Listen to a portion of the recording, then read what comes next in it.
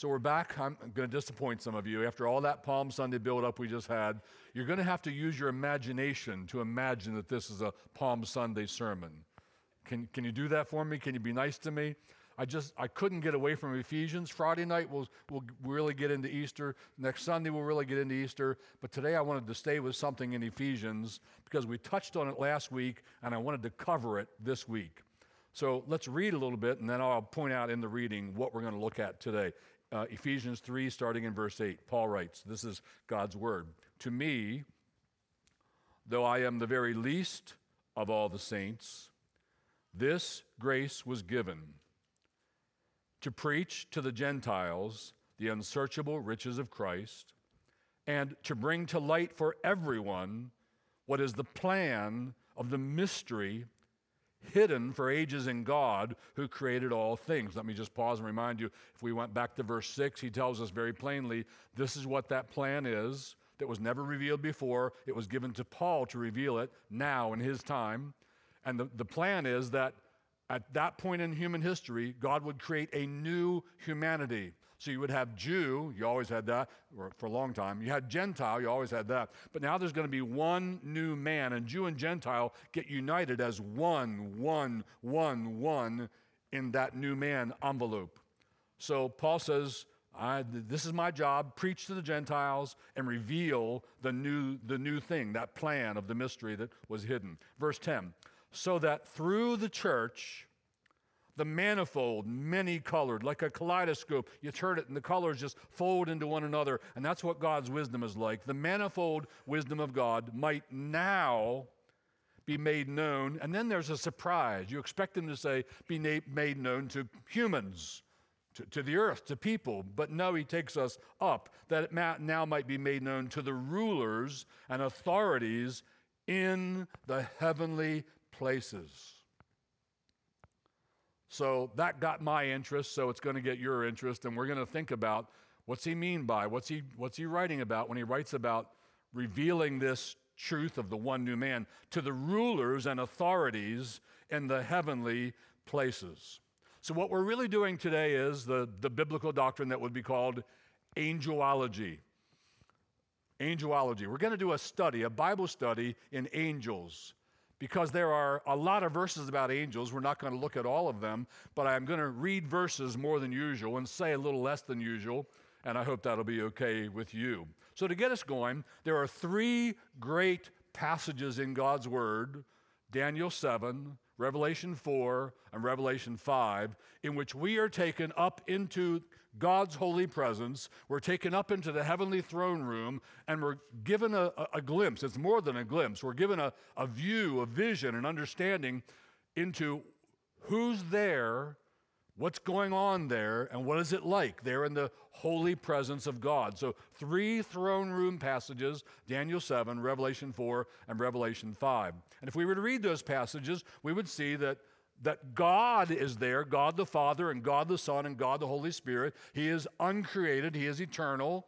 He exists in and of himself. He gives life to all else. So God is there, but we would also see that there are created beings there.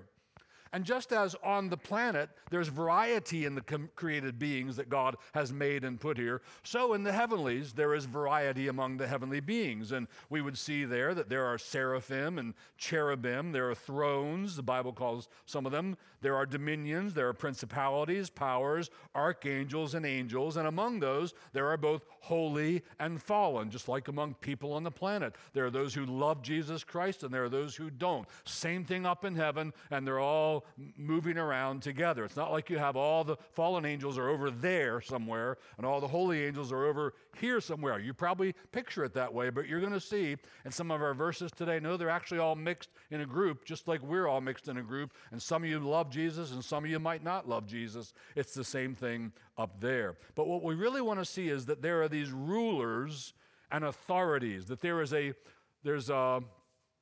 gradation of authority. There are different offices, there are different posts, just like we have in the family, there's the head of the household, and there's the wife, and she is to be submissive to her husband because he's head, as Christ is head of the church. And just as in government, there's president, and there are other people on down to the meter maid. And just as in the military, there's the 5-star general, and there's the new recruitee. So just as in things on the earth, so in the heavens, there are gradations, there are different stages, there are rulers, and there are authorities. But let me back up and give you some general angelology, because we'll need to know some of this stuff as we get to their different positions, their different posts. So here's the first question I want to ask. How many angels are there? Well, there's a lot. Where do we see that in the Bible? Let's look. A couple of passages. First, Daniel 7, one of those throne room passages, and we read in Daniel 7, verse 9, "As I looked, thrones were placed, and the Ancient of Days took his seat. His clothing was white as snow, and the hair of his head like pure wool. His throne was like fiery flames. Its wheels were burning fire." Verse 10, "A stream of fire, like a river, a lake, a stream of fire issued and came out from before him." Now, how many beings were there, created beings? 1,000 thousands served him, and 10,000 times 10,000 stood before him. The court sat in judgment, and the books were opened. So how many angels are there? There are a lot. How many of these unseen beings are there? There are a lot. In fact, when he says, what was the second one? 1,000 times 10,000, that means 100 million, but we shouldn't take that as being the real or the final number, because here's what they're doing. Like in our day, if you wanted to, what's your biggest number? If you want to say if there was a whole lot of something, what's your big number? You'd say there's a million, or there's a billion, or maybe you'd even say a trillion. In their day, numbers weren't that big for most people, and they would say 10,000. 10,000 was their big number. So he doubles that 10, or he whatever the right term is, 10,000 times 10,000, and he comes up with 100 million. But we shouldn't imagine that that's an exact number. What we should understand is there's an awful lot of them, like at least 100 million, and maybe billions and billions of them. They just didn't have a number that large. Let's go to another throne room passage, Revelation chapter 5, verses 11 and 12. John writes, "Then I looked, and I heard around the throne and the living creatures and the elders the voice of many angels, numbering myriads of myriads and thousands of thousands, saying with a loud voice." Now, what we should understand John to be describing or struggling to describe here is this is an impossibly high number. Like, it's not a number that he had access to. No one knew a number big enough to say what is seen up there in that heavenly place. So basically he's saying, don't picture God the Father, God the Son, God the Holy Spirit, and maybe there's 2 or 3 or 5 or 20 angels up there. No, we're supposed to understand it's just millions and millions, and maybe billions and billions, and maybe it's like sand on the seashore, and maybe it's like the stars in the heavens. There are a lot of created, unseen spirit beings. The book of Hebrews puts it best, maybe, in my opinion. Hebrews 12:22, I'll read it for you.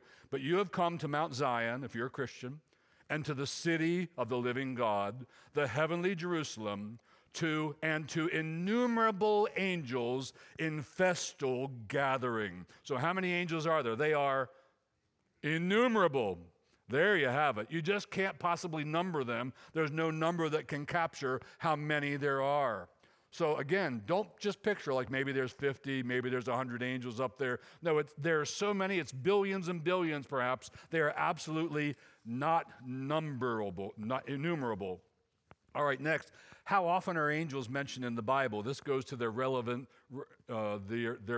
importance in God's plan and in the history of redemption. Do they really matter? Do they show up much in the Bible? Why, Pastor Steve, are you taking us through angels? Aren't they just mentioned 1 or 2 times in the Bible? No, actually they are mentioned 273 times in 34 of the 66 books of the Bible. 273 times we have angels, angels, angels. Imagine I just said that 273 times. That's what's in your Bible.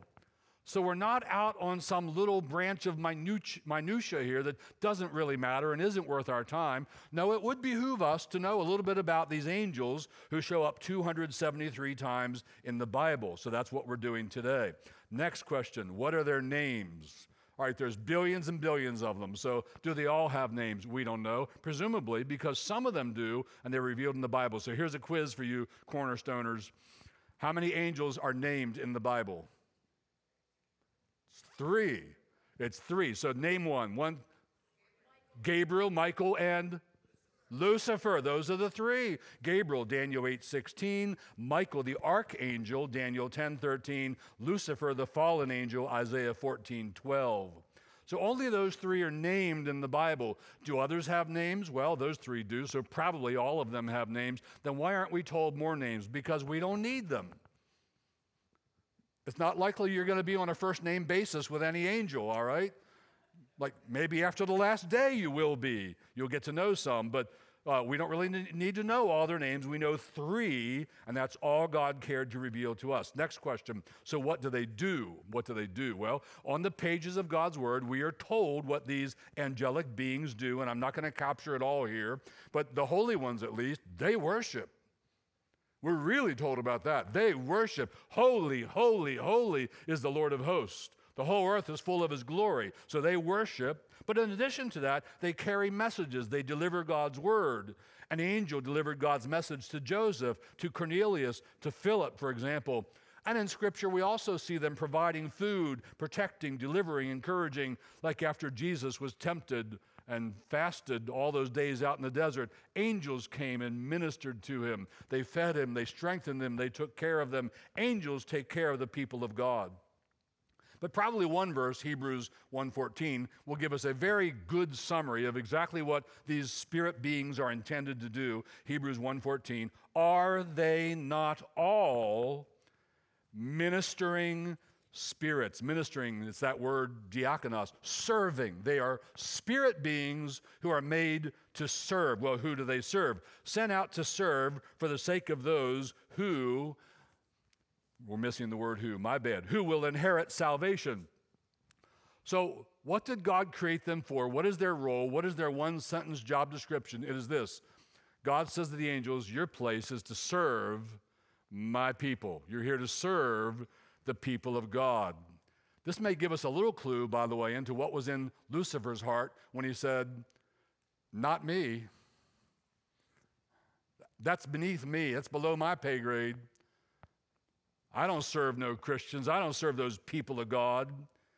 And we read in Jude 6, and the angels who did not stay within their own position of authority. What was that position? You serve the people of God. Angels said, no, I'm not staying in that.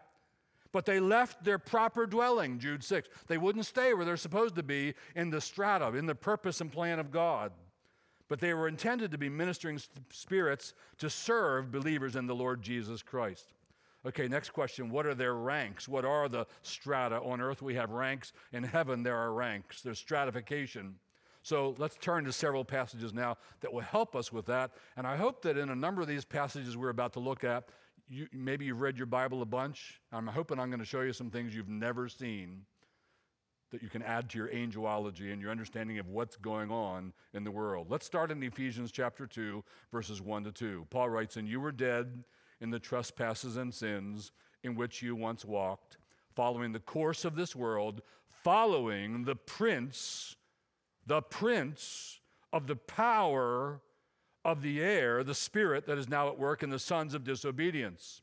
So what are we seeing? We're seeing that of the spirits in the air, there's a prince. Well, what's a prince? Well, a prince is over a pauper. A prince is over a whole lot of other people. So there's a prince. This is Lucifer. This is Satan. He has a level of authority over others, fallen demons with him. He is called the prince of the power of the air. So there is rank among angels. The devil was a very high-ranking angel. But let's go to Daniel chapter 10, which is a critical text for this. And in Daniel chapter 10, we find our hero, Daniel, and he's mourning for the state of his nation. He's actually been 3 weeks, he's only eating poor food. He's praying all the time, and he's mourning. 3 weeks, that's all he's been doing, praying for his nation and mourning and eating just a little bit of food. And when the spotlight of Scripture is turned on him, he's been 3 weeks doing that, and an angel appears to him. Let's notice what happens. Daniel 10:12. Then he, the angel, said to me, Daniel, fear not, Daniel, For from the first day that you set your heart to understand and humbled yourself before your God, your words have been heard, and I have come because of your words. So that's interesting. He started praying 3 weeks ago, and an angel arrived 3 weeks later and said, I'm here because of what you've been praying, and your words have been heard from the first day. Well, why did it take you 3 weeks to get here? So the angel explains that. Daniel 10:13. The prince of the kingdom of Persia, that's a spirit being. That's like the prince of the power of the air, but now apparently down lower in the strata, there is one who is over Persia. There are other demons who are involved with Persia, but here's one who's over. He is the prince of the kingdom of Persia, and he withstood this angel 21 days. But Michael, one of the holy angels, one of the chief princes, so there are various levels of princes among the holy angels, and Michael is a chief among them, he came to help me. So you got angels duking it out, and now another angel says, you need help, I'll come and help you out with him. All right? And I was left there with the kings of Persia and came to make you understand what is to happen to your people in the latter days, for the vision is for days yet to come. So what do we learn from this? Well, we learn that certain angels are focused on, are related to the goings on in certain geographical areas, particularly some nations, particularly certain kings. And they're over these, they're influencing these for good or for evil. So this is clear from the Bible that at least in that day that was happening. We don't know from Scripture. The New Testament, for example, does not develop any further doctrine of this and warn us that, like over Baltimore there's this, and over, but there is, and over, over wherever else there's this. We don't know. To what extent is this still the case today? But certainly was the case then, and there's more. Let's read on. Daniel 10:20. Then he said, do you know why I have come to you? But now I will return to fight against the prince of Persia. Got to fight him on my way back. And when I go out, behold, the prince of Greece will come. So there's another prince, geographically identified.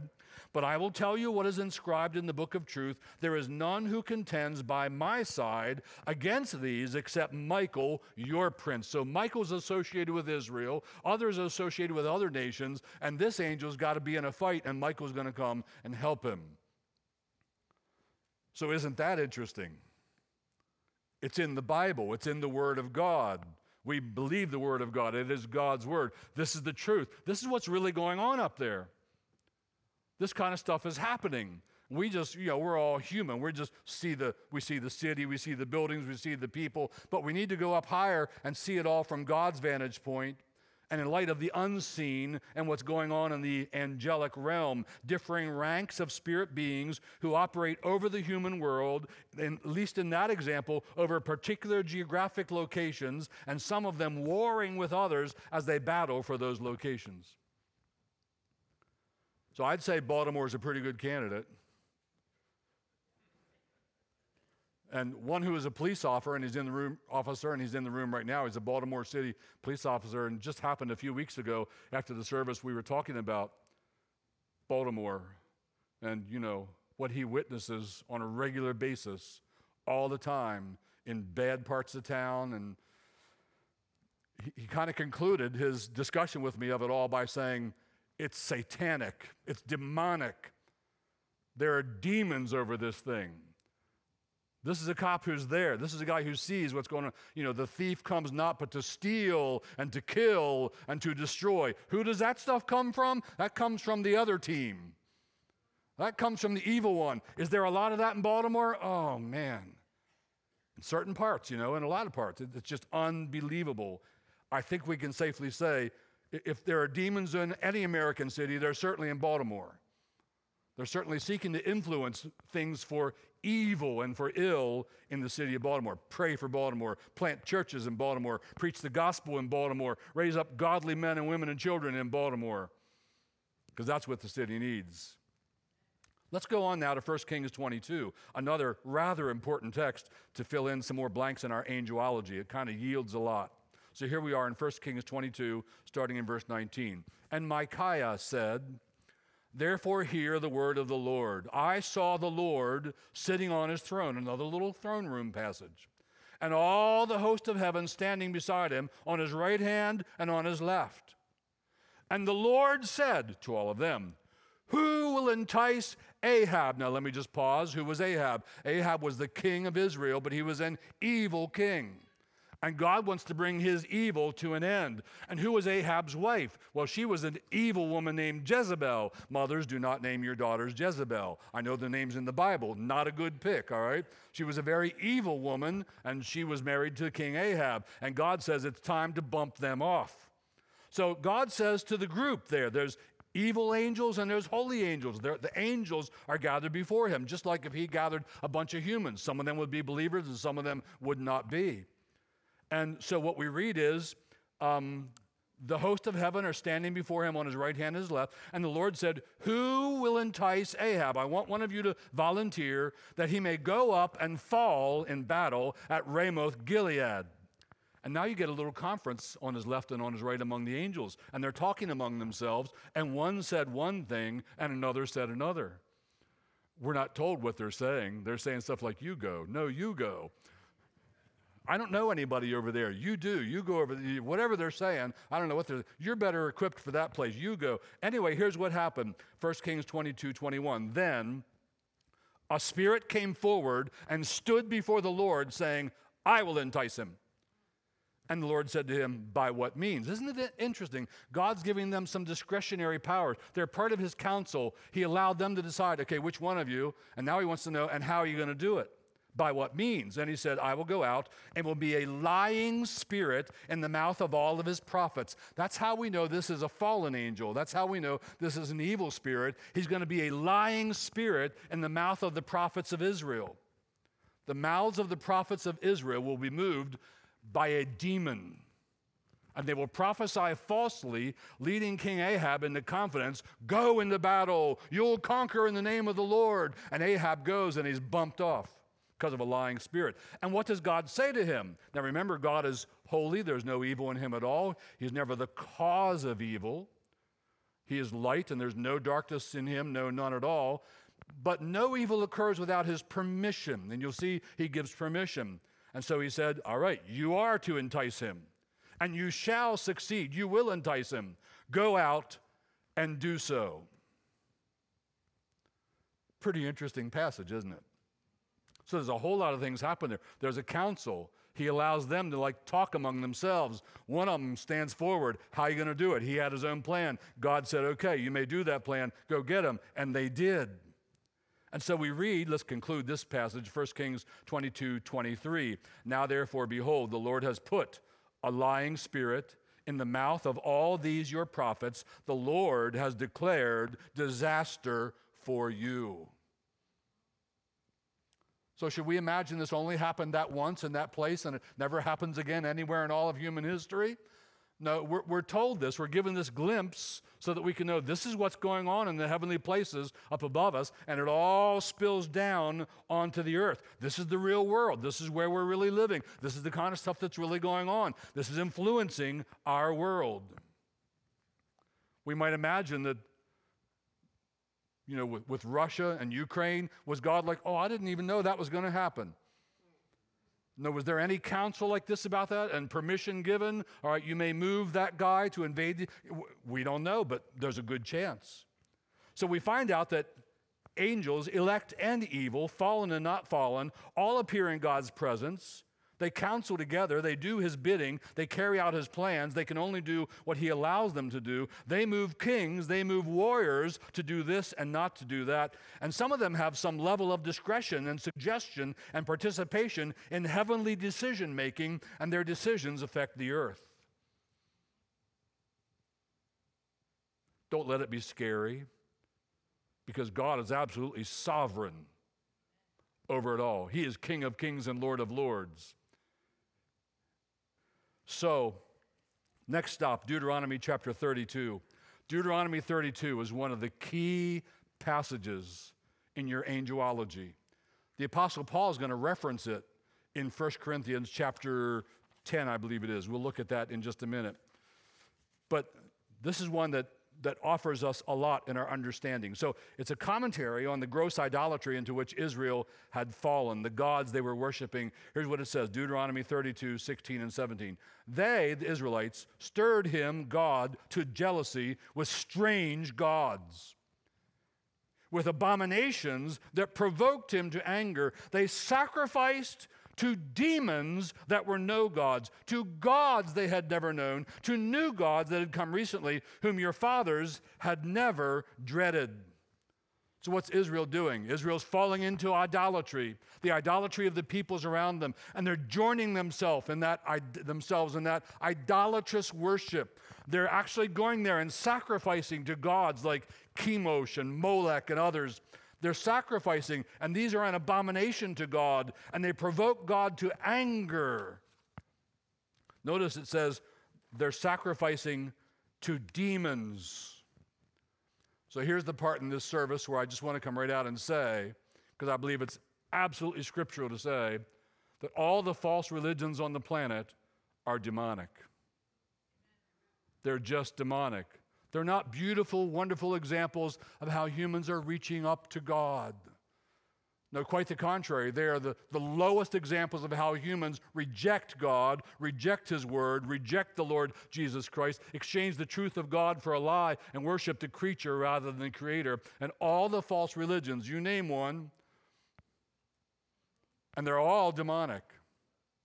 They all come from evil influence on the planet. Paul reflects this. He reflects his awareness of this Deuteronomy 32 passage in 1 Corinthians 10. I'll put it up for you, verse 20. Paul says, no, I imply that what pagans sacrifice, this is all non-biblical, all non-Christian worship, they offer to demons and not to God. I do not want you to be participants with demons. You cannot drink the cup of the Lord and the cup of demons. Don't be taking communion in church and then going down to the temple to save your job, to stay with your trade guild, to please the government and appease them so they don't come after you. Don't think I can compromise and drink this liquid and that liquid and it'll be okay. No, if you go down to the temple, you are drinking the cup of demons.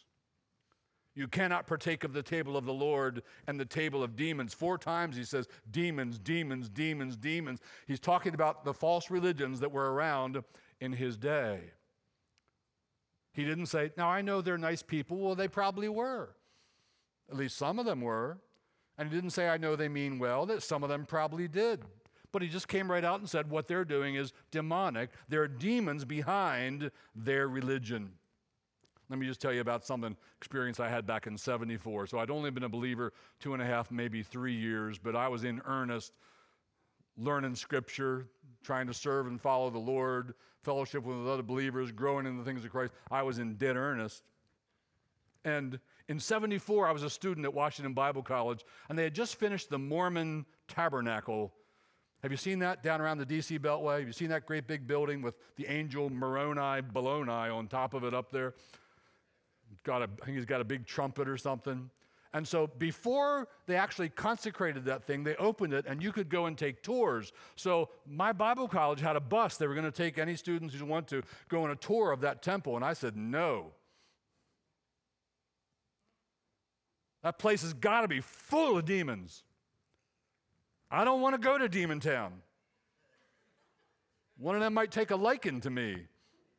One of them might try to sink his hooks in me. I want to be as far away from that place as I possibly can be. Now I realize that was kind of, the earth is the Lord's and the fullness thereof. Greater is he that is in you than he that is in the world. The students I knew who went there and came back didn't seem changed. So I guess I could have gone, but I did not want to because I thought, that's the other team's house. I don't even want to go in their house.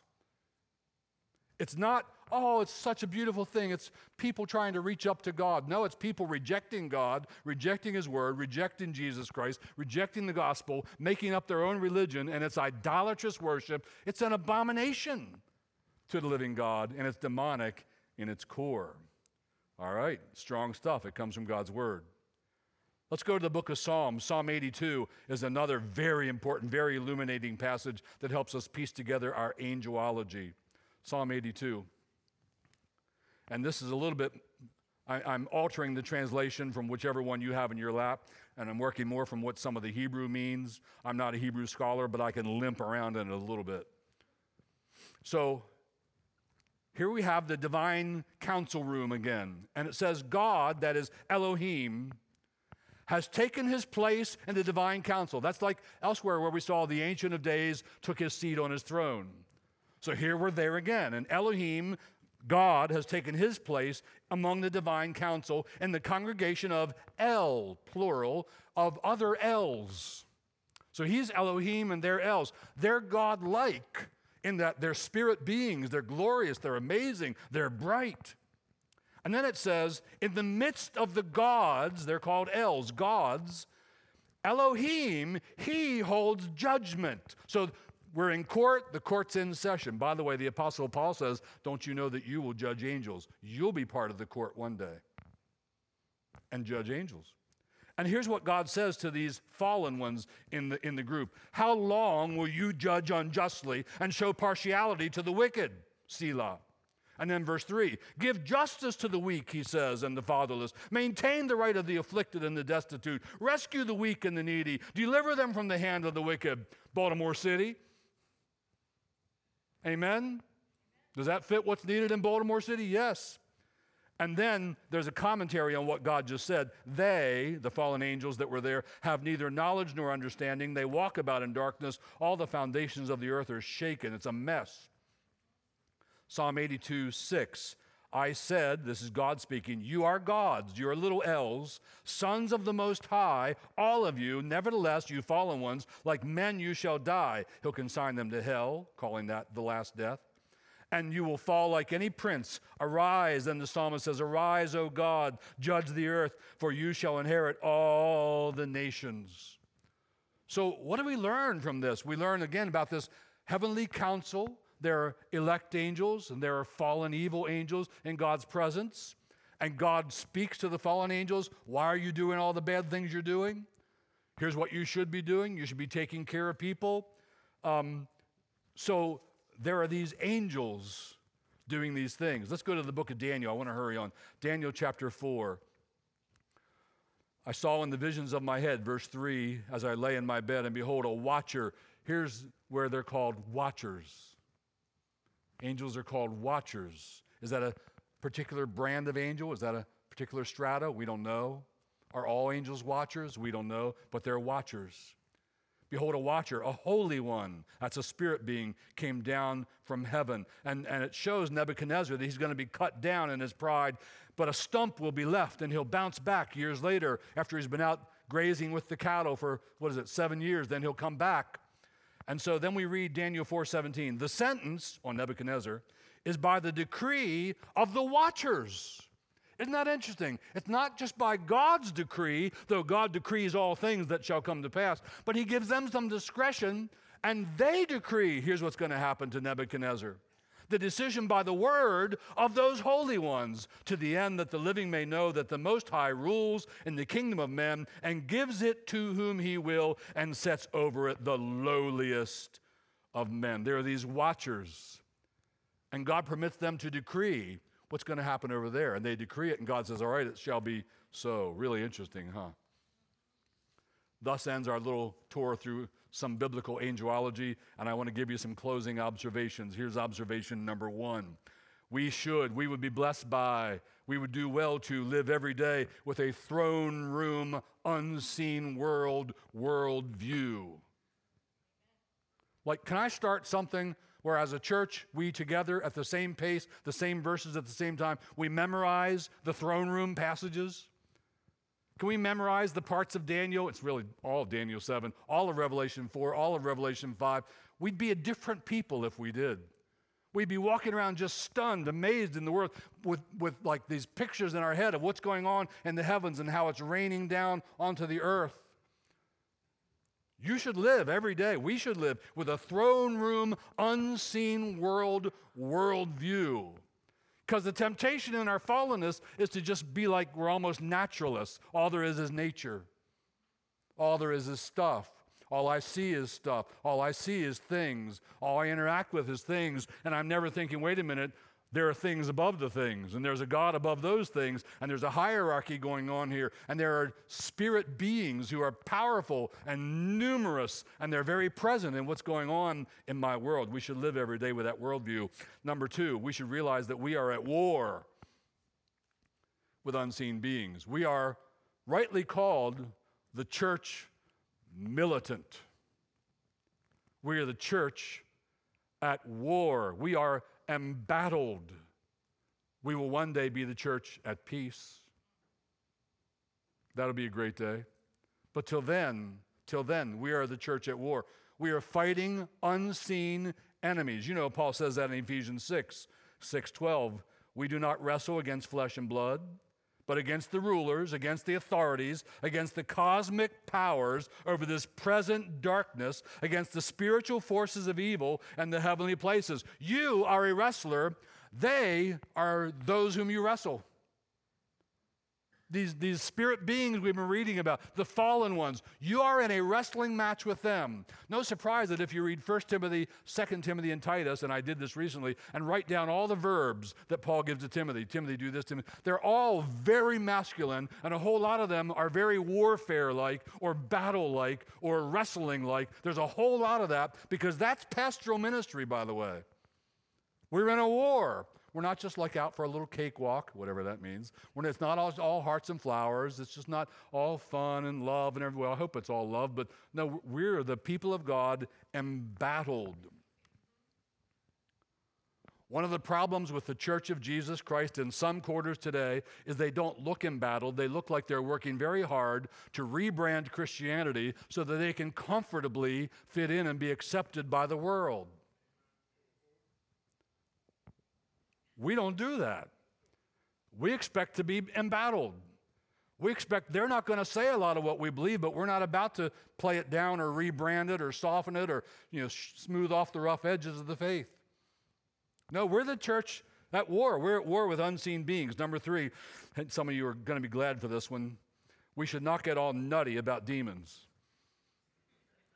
All right, you know somebody all nutty about demons?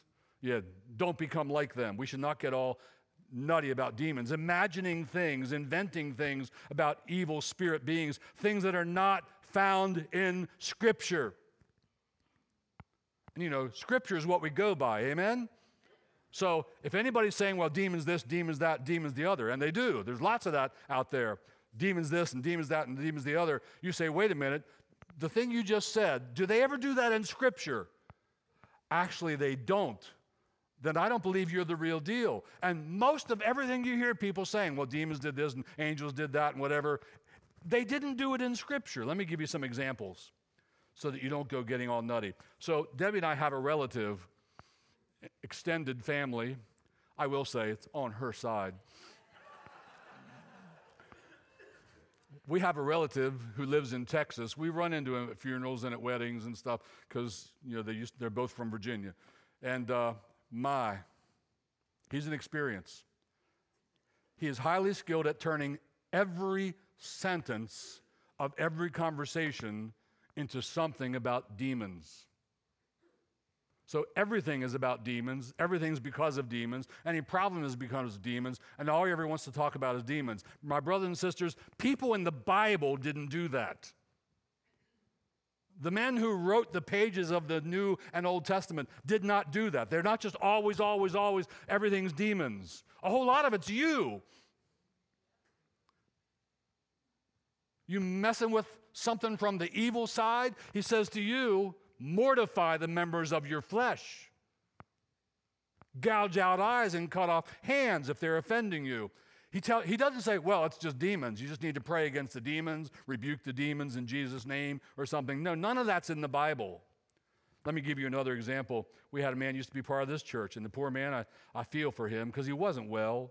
But he called me. He called me to his house. I went to visit him. Actually went to visit maybe 3 or 4 times over this whole circumstance.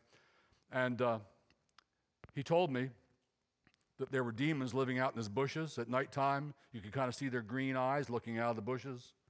There are demons living in his basement. There are demons living in his walls. They're talking to him at night.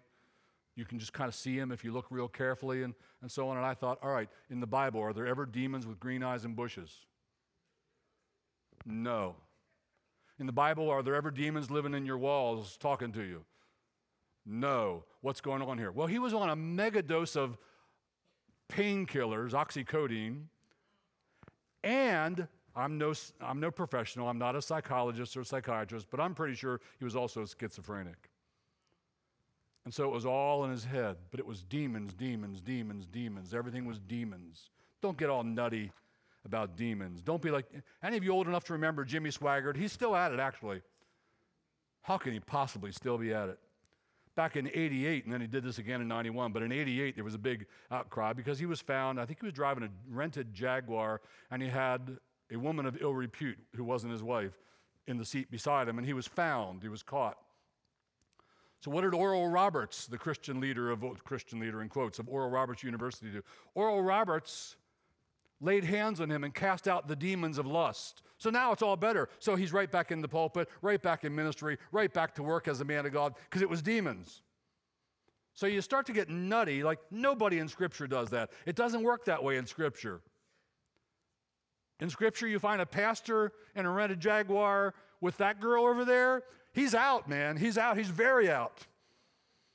And it's him who did it, right? It's on him. And this warfare praying thing. There are books about this. There are conferences about this. There are Bible teachers about this. And here's their thing. It's like what we need to do, and they'll do this. They'll come to your town. Let's invite them to Baltimore. Here's what they'll do. They'll hole up in a motel for maybe 3 or more days to let God speak to them and identify to them the names of the demons that are over this city.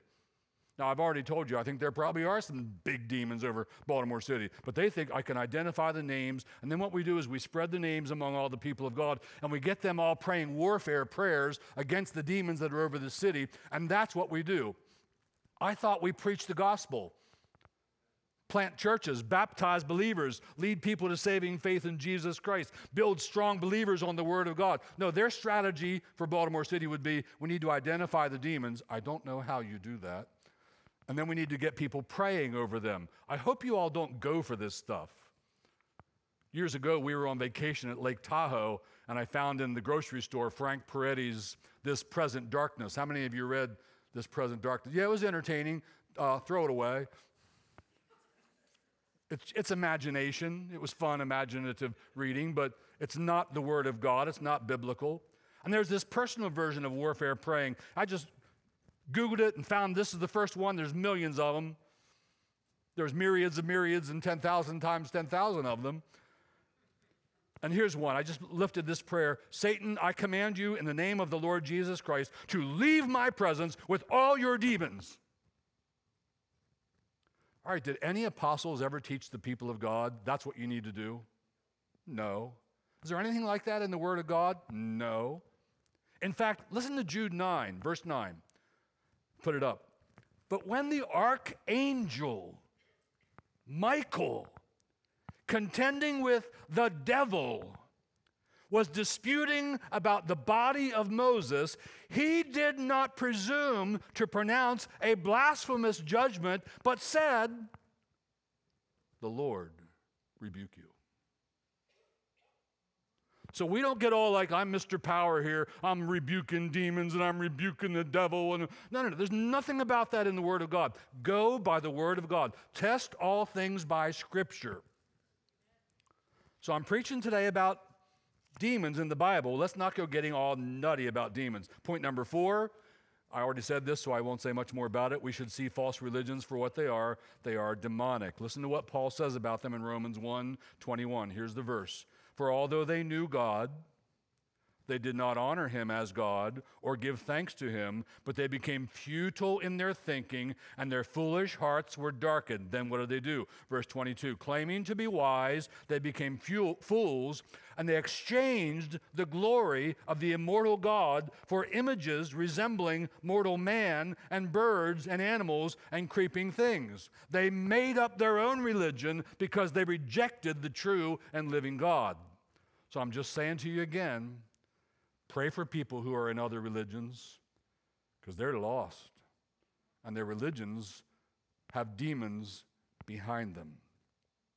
Number five, we should take up the war armor of Ephesians 6. You say, with all that going on, what should I do? Well, wait till we get to Ephesians 6, or go ahead and peek ahead if you wish. And there Paul says, here's what you do, because we don't wrestle against flesh and blood, but against principalities and powers and unseen forces and spiritual wickedness. Here's what you should do. Make sure you got on firmly the helmet of salvation. Make sure you got the breastplate of righteousness through faith in Jesus Christ. Make sure you got the sword of the Spirit. Make sure you got your waist girded with the belt of truth. Thank you. Make sure your feet are made ready with the preparation of the gospel of peace. Like, get your armor on is what he tells us to do. In the face of that spiritual battle, we should take up the war armor. Every day, take up your war armor. And finally, number 6, and this will be a nice way to end a message that could be a little bit oppressive. Number 6, we should take comfort in the fact that the Holy Spirit is more powerful than all the unseen foes in the heavens. Amen? He's God. And so we read in 1 John 4:4, little children, you are from God and have overcome them. The them in the context is antichrists. There are many in the world already in that day. You've overcome them. You keep on believing. They're not taking you away from Christ. For he who is in you is greater than he who is in the world. So the Holy Spirit in you is more powerful than all of them together, and he can keep you in Jesus Christ. He can keep you believing in the Savior and the Word of God, and he is greater than he who is in the world. So we're not living in fear of unseen evil forces. We're not cowering. We're not terrified. We're not all afraid. We're not all worried. No, we're all living in the power of the Holy Spirit and the spiritual armor and the Word of God. We're shining gospel light into this present darkness. The light pierces the darkness. We're liberating men and women and boys and girls from the chains from the pit. And if we want to take a city like Baltimore, and we do, best thing we could do is plant churches and help churches that are planting churches and put the gospel everywhere. Pray for Baltimore. Pray for the world. Pray for our police officers, some of whom are in Baltimore. Pray for the light to outshine the darkness. Amen. Thank you for listening to that sermon. Let's pray together. Father in heaven, we do pray to you that you would send your word in the power of the Holy Spirit through holy men and women into our city, Baltimore, and into all the earth. We pray that in darkened Aschaffensburg, there may be a penetration of the light coming from that small band of those people of God.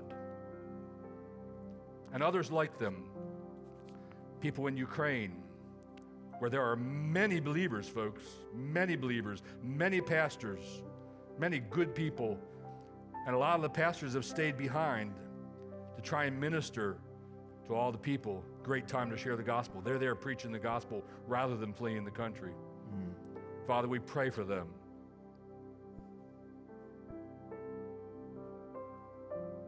Would you strengthen them?